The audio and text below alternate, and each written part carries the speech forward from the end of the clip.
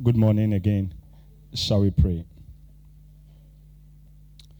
Let's pray that the word of God will come to us in clarity, with power, the conviction of the Holy Spirit. Shall we please pray? Father, we pray, let your word come to us in clarity. We pray, O God, in the name of Jesus, with full conviction and the power of the Holy Spirit, O Lord. We beg you to help us.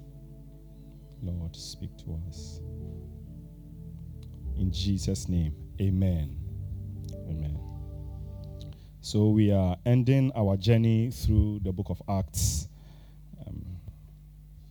Paul now in chapter 27, he is on his way to Rome. In chapter 28, he finally gets there. And as we read to us, this is a storm, this is a shipwreck. That is what happens. And Luke takes time to give detailed account of a journey on the sea. That this is something that happened. This is not a parable. This is something they experienced, and Luke takes his time as a proper historian, giving us all the details. And I believe Luke is showing us the storm they experienced to teach us something about the storms we will experience. So the title of our message this morning is The Storms of Life. The Storms of Life. We'll learn truth about storms, handling the storms, and purpose of the storms. Now look at verse 9. We didn't read this, but look at verse 9. So the first point, truth about storms. Much time had been lost, and sailing had already become dangerous because by now it was after the Day of Atonement. So Paul warned them, men, I can see that our voyage is going to be disastrous and bring great loss to ship and cargo and to our own lives also. So here, Paul is not merely just giving he's not an expert. He's not a sailor. I think here he's speaking from a revelation God presumably had given to him. I can see, this is what is going to happen.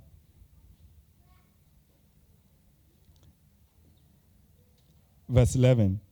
But the centurion, instead of listening to what Paul said, followed the advice of the pilot. Look at the people there, the pilot, and of the owner of the ship. Verse 12. Since the harbor was unsuitable to winter in. So the pilot says, we have to go. The owner says, of course. And they look at their surroundings and say, this place is not even safe. And the last one, the majority decided that we should sail on, hoping to reach Phoenix and winter there. This was a harbor in Crete facing the southwest and the northwest. And in verse 13, when a gentle south wind began to blow. So they almost everything is saying that, Charlie, let's go. Everybody is saying, let's go. The question I'm asking myself is, okay, the story should have been, Paul says, please, let's stay. And the people said, let's go. And then God, by a miracle, will let Paul not board that ship. He will board a different ship. And then they will go. And Paul, perhaps in his ship, will meet them shipwrecked and said, I told you, look, if you had listened, look at how safe I am. Look at me now. How I'm okay. But look at what has happened to you. But is that what happened? Paul also experienced had a near-death experience. Paul was also at risk of losing his life. If there was anyone who did not deserve to be in such a storm, it was Paul. You know, he was a preacher of the gospel. Paul is not a criminal. He is telling people about the good news of Jesus, but yet he nearly loses his life. Brothers and sisters, there's a truth we have to know. The truth about storms. Storms will come.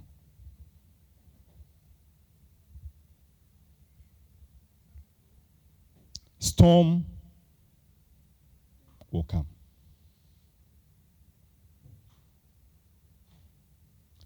Take a minute and think about this. Do you know of godly Christians? Now, I'm not just talking about any kind of Christian. Somebody who comes to church but doesn't walk with the Lord.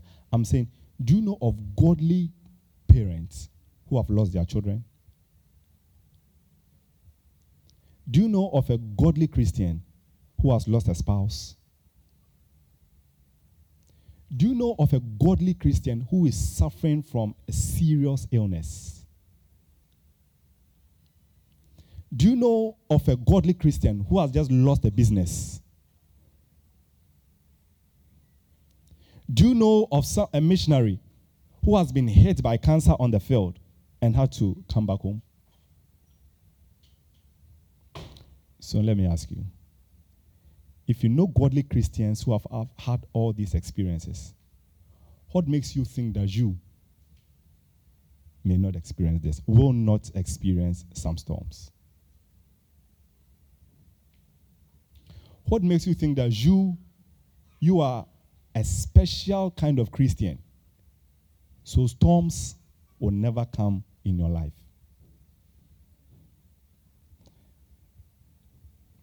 Storms will come. Christianity does not offer immunization against storms. A couple of days ago, I was looking through some documents and I picked my yellow card. So the shorts are there and the date. And one of the shorts, so the date you take the short and when it expires, you know what they write? Life. It will never expire. I'm immune against yellow fever. There's immunization for certain diseases. But for the Christian, the Bible never gives you any assurance that you are so special that you will not have storms. Brothers, sisters, storms will come.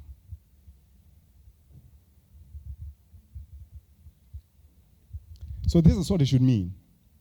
If now you are having some form of quiet and respite in your life, do you know what sometimes we think? I will think that, Charlie, of course, my children are healthy. Do you know the way I pray? Do you know the way I pray? I've not had any major disaster. My wife, she goes to deliver and she comes back home. Charlie, the fasting we do and the people that pray, don't you know godly Christians who have prayed and they lost their wives? If the storm has not hit, go on your knees and be thankful. Never ever draw a line between the tranquility in your life and your spirituality and think that, of course, if there's anybody in this world that God wants to keep, if God wants to choose one person, by all means. Storms. Don't let anybody tell you that they are so powerful a prophet that they can let all your troubles in life disappear. Please go to their homes and ask their wives, have the troubles disappeared for them? Look at their children. Have all the troubles in the world disappeared for them? How can they make such a promise to you? Storms will come. And again, I'm emphasizing, I'm not saying that storms will come to bad people, non-serious Christians. No. God has given us authority. There are some things we ought to pray for and we can stop. Yes. You shall decree a thing and it shall be established. Yes. We pray that God will deliver us from the evil one. Yes. Ask and you shall receive. Yes, there are all these promises in so yes to all these things. At the end of the day, also remember, storms will come. So, in our moment of peace and calm and joy, it's an opportunity for gratitude, not a sense of I have earned this. Not a sense of I have been good. Not a sense of I deserve this. Because you know and I know of people who are more godly than you, who are more spiritual than you, who have had terrible things come into their lives. So, the storms about life, we are talking about the truth about storms. They will come. They will come. So it's important we know how to handle the storms that are inevitable. How do we handle? The passage presents us with two things, and they go hand in hand. Two things. Something about God and also about you. Let's look at verse 21. After they had gone a long time without food, Paul stood up before them and said, "Men, you should have taken my advice not to sail from Crete. Then you would have spared yourselves and this damage and loss. But now I urge you to keep your courage because," listen to what it says, "because not one of you will be lost. Only the ship will be destroyed." Why? "Last night an angel of the God of whom I belong and whom I serve stood beside me and said, 'Do not be afraid, Paul. You must stand trial before Caesar. And God has graciously given you the lives of all who sail with you.'" The angel appears to Paul and says, "Listen, Paul, you will get to your destination. Paul, you must stand before Caesar. You are not going to stand in front of Caesar as a ghost. You are going to stand in front of Caesar and testify." And remember in last week, Pastor read for us chapter 23, I think verse 11. Yes. "The following night, the Lord stood near Paul and said, 'Take courage, as you have testified about me in Jerusalem, so you must also testify in Rome.'" God is totally in charge.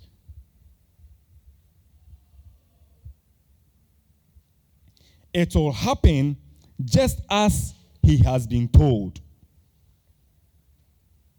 God is totally in charge. Storms do not happen at the blind side of God. How to handle our storms? God is in charge of the storms that will hit us.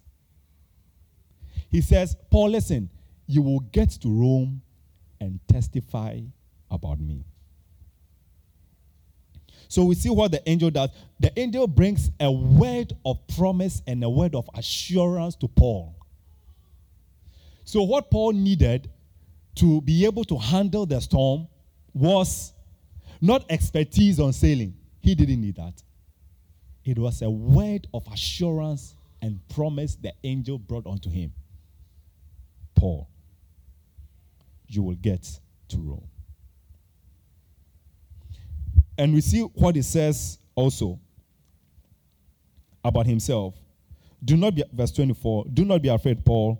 You must stand trial before Caesar, and God has graciously given you the lives of all with you." In verse 23, he said, "Last night, an angel of the God to whom I belong and whom I serve." Now, Paul is facing having a near-death experience. He's about losing his life, but he says that I belong to God. He says that I serve God. Paul, if you belong to God, why are you in this situation? Well, he says, I have a word of promise. Because I belong to him, I will get to my destination. So something we have to know about God, God is totally in charge. God is not indifferent to the storms we are facing. So in the midst of our storms, we need a word of assurance. That is what we need. A word of assurance. How do we get this word of assurance? You see the language Paul used here is a covenant language. I belong to God. On what basis? That a human being, you can claim that you belong to the maker of heaven and earth. On what basis? Well, on the basis of the message he has been preaching all his life. I mean, after he became saved. That Jesus Christ experienced the worst of storms. He did not simply risk his life. On the cross, you remember that for about 3 hours, there was darkness over the whole region. Why? Jesus lost his throne above his comfort.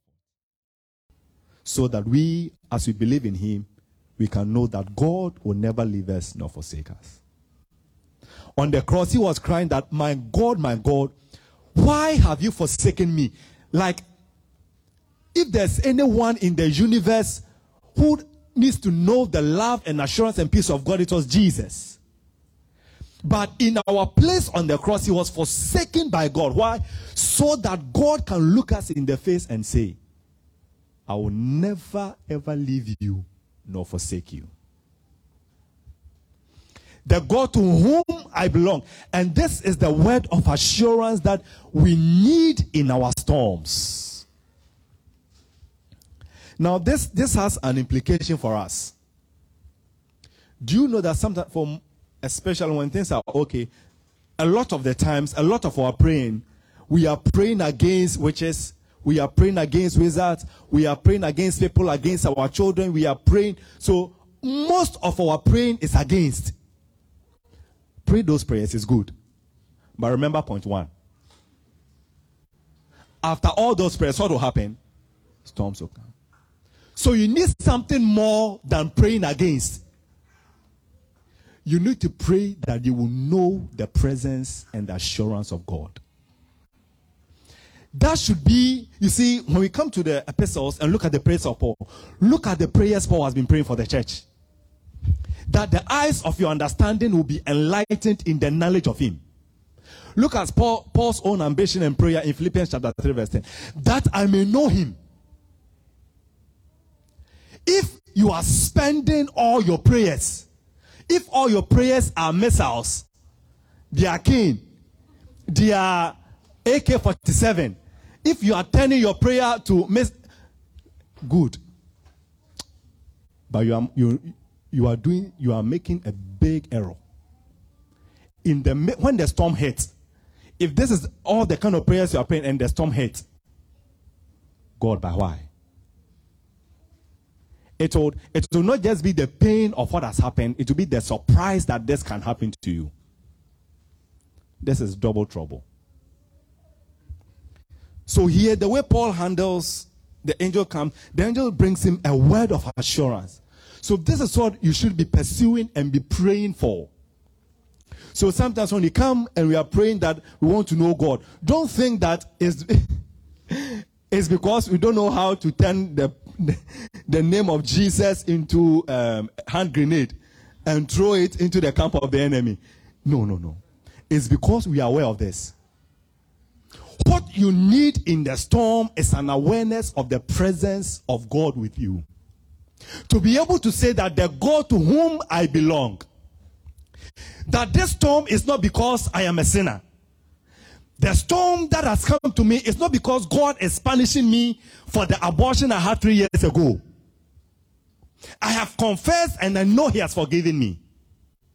This is a storm that happens to anyone. I'm also one. It can happen to me. So that you face your storms with God, not run away from God when storms hit. So handling our storms, something about God. But there's also another important thing we need to notice. It's like a paradox. Look at verse 30.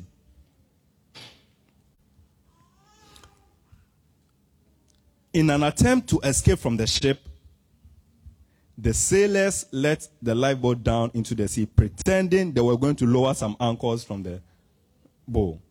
Now, the sailors, they have the experience. They can foresee where this is going. Early retirement. In the grave.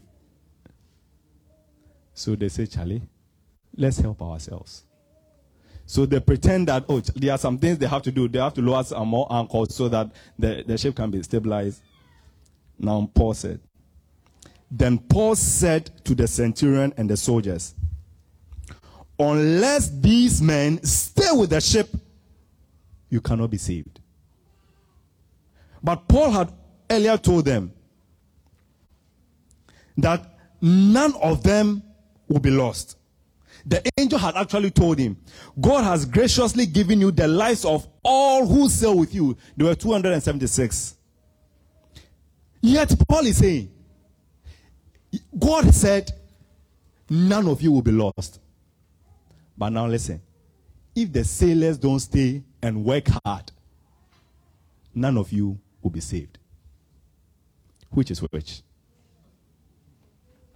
He actually says more, verse 34.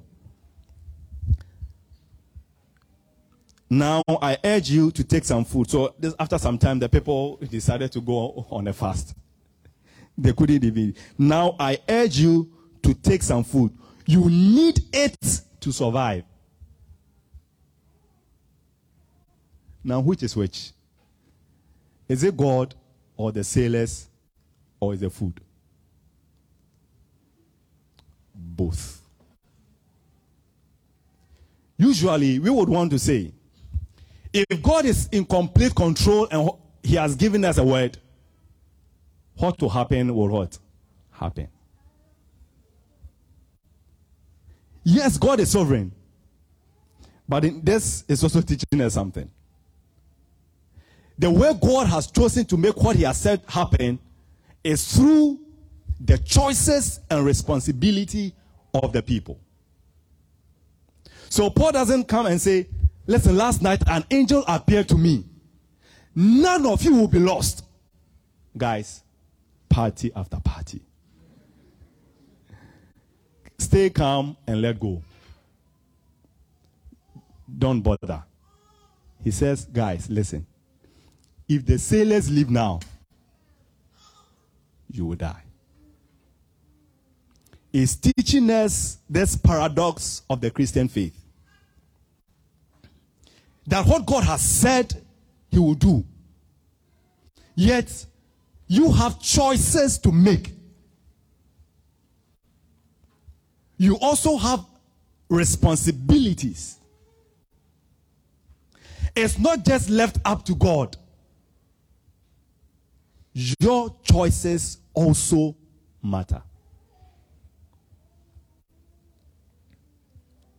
So, for example, for those of us who are facing the perpetual financial storm, like money is hard, and maybe you've gone for a meeting, you've been given a word of assurance, God will bless you.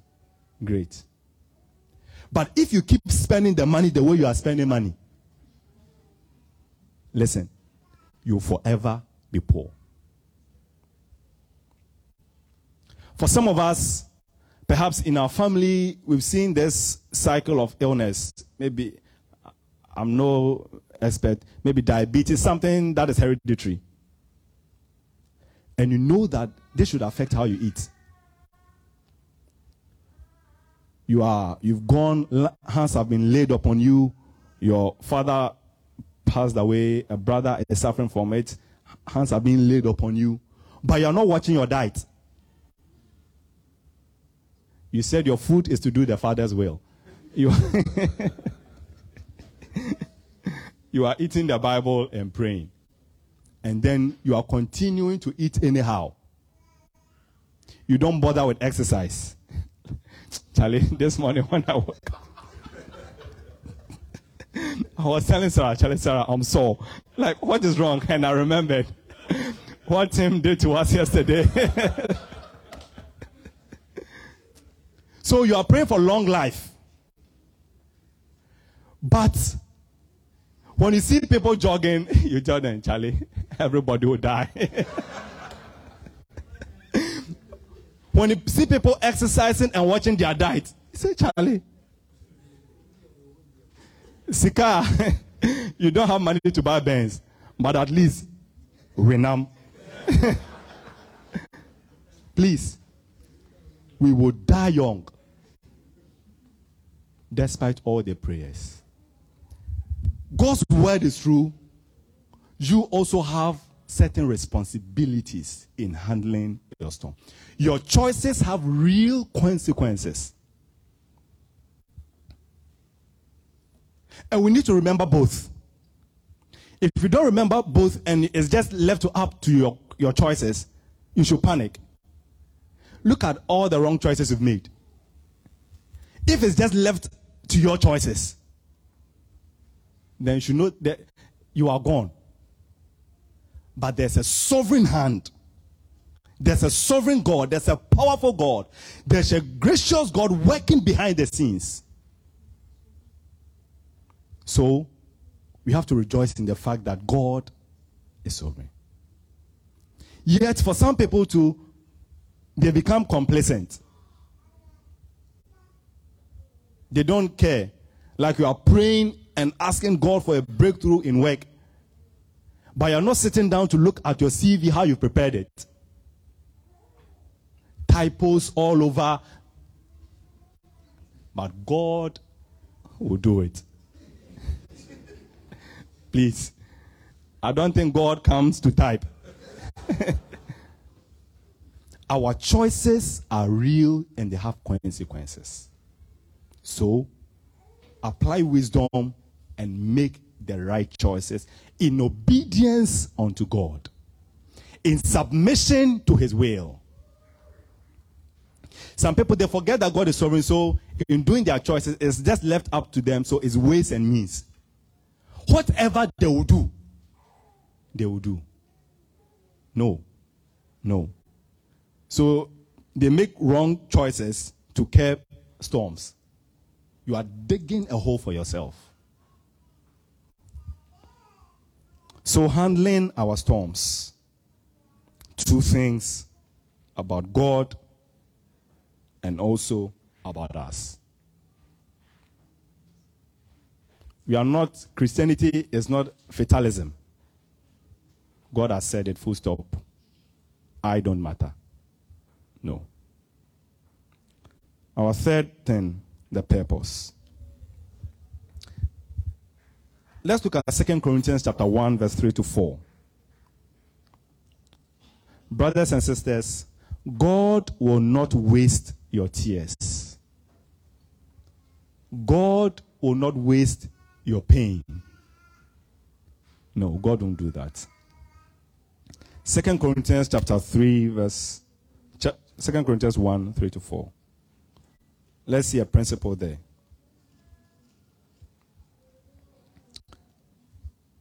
Praise be to God and Father of our Lord Jesus Christ, the Father of compassion and the God of all comfort, who comforts us in all our troubles. Look at the purpose. So that we can comfort those in any trouble with the comfort we ourselves receive from God. God comforts us in all our troubles, not so that we become comfortable, but so that we can become comforters. God will not waste your tears. And we see this play out here. Look at verse 20. When neither sun nor stars appeared for many days, and the storm continued raging, we finally gave up all hope of being saved. Now this looked right, and he was there. We, himself, Paul, all the others, the sailors, everybody, they were in the same WhatsApp group. They had given up any hope of being saved. Charlie, we are done. So when the angel appears, you remember, see what it tells Paul, verse 24. The angel said, "Do not be afraid, Paul.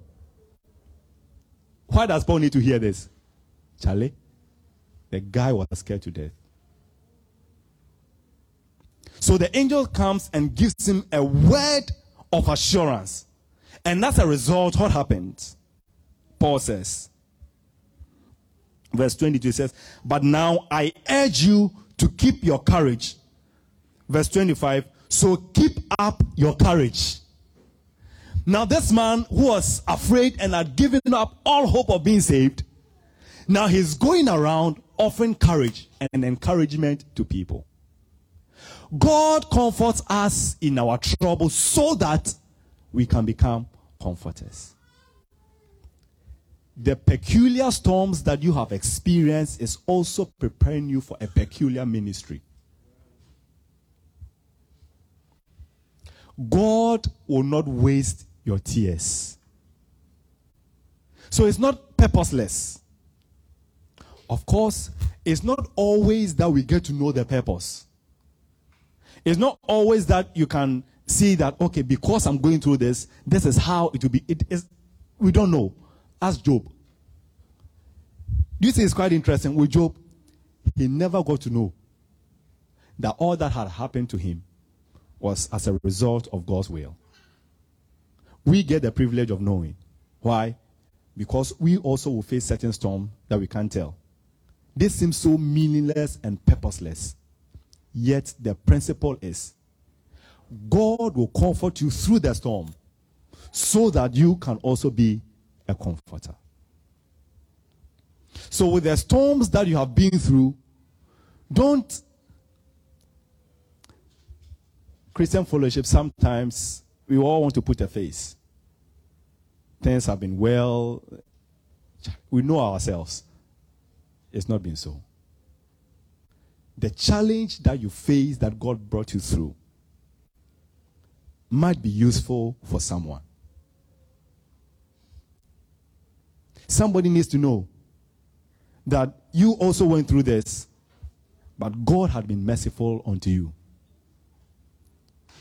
You actually made some terrible decisions in the storms, but you can testify that God is gracious. And this would be an encouragement to others who are afraid and giving up all hope. Think about the greatest of tragedies that have ever happened. The most innocent of person, Jesus dying on the cross. That is what has brought us here. It wasn't purposeless. Our storms are not purposeless.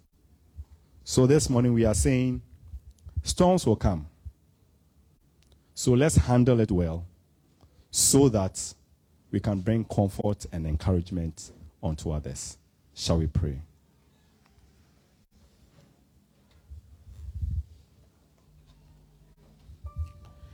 Is there any peace you're experiencing now that you want to thank God for?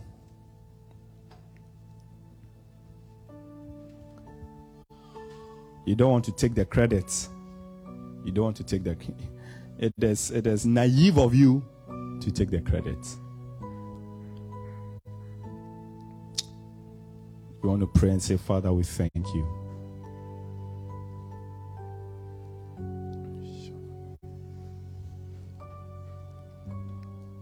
In the name of Jesus.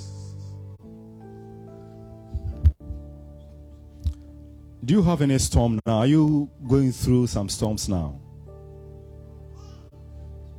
Be gone unbelief, my Savior is near, and for my relief will surely appear. By prayer let me wrestle, and he will perform. With Christ in the vessel, we can smile out that storm.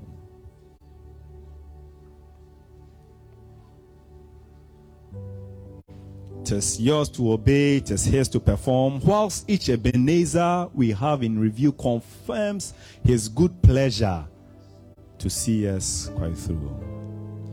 You want to pray that, Lord, may I know your nearness.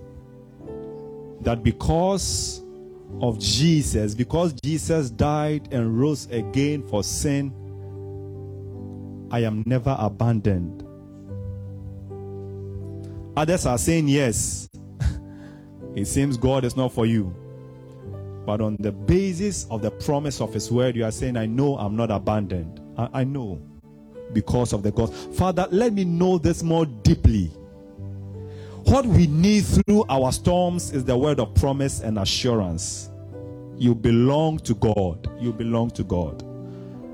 That, oh Lord, may I know that I have been bought at a price. Enlighten the eyes of my understanding in the knowledge of you, that I will know you more deeply. I will know you better, oh God. I will know you better. May we know you. May we know you. May we know you, Lord. Through the fire, through the storms, through the waters, Lord, may we know you. Oh, the people who know their God will be strong. Father, may we know you. And you want to say, Father, I offer my pain, my shame, my tears to you, Lord. Use it. Use it. That I, even in my present weakness, can become an encourager unto others. Lord, I pour my tears to you. My shame, my sorrow, my fears, my anxieties, Lord, I offer to you. May it bring you glory. Through it, Lord, may others praise you. Lord, I offer unto you.